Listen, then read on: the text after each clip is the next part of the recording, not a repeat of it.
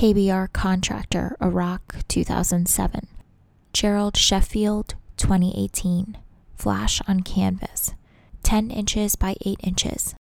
A tired-looking man wears a hat marked with the name of the huge American construction company, and quote KBR stares out at the viewer. He is a portrait of weariness personified.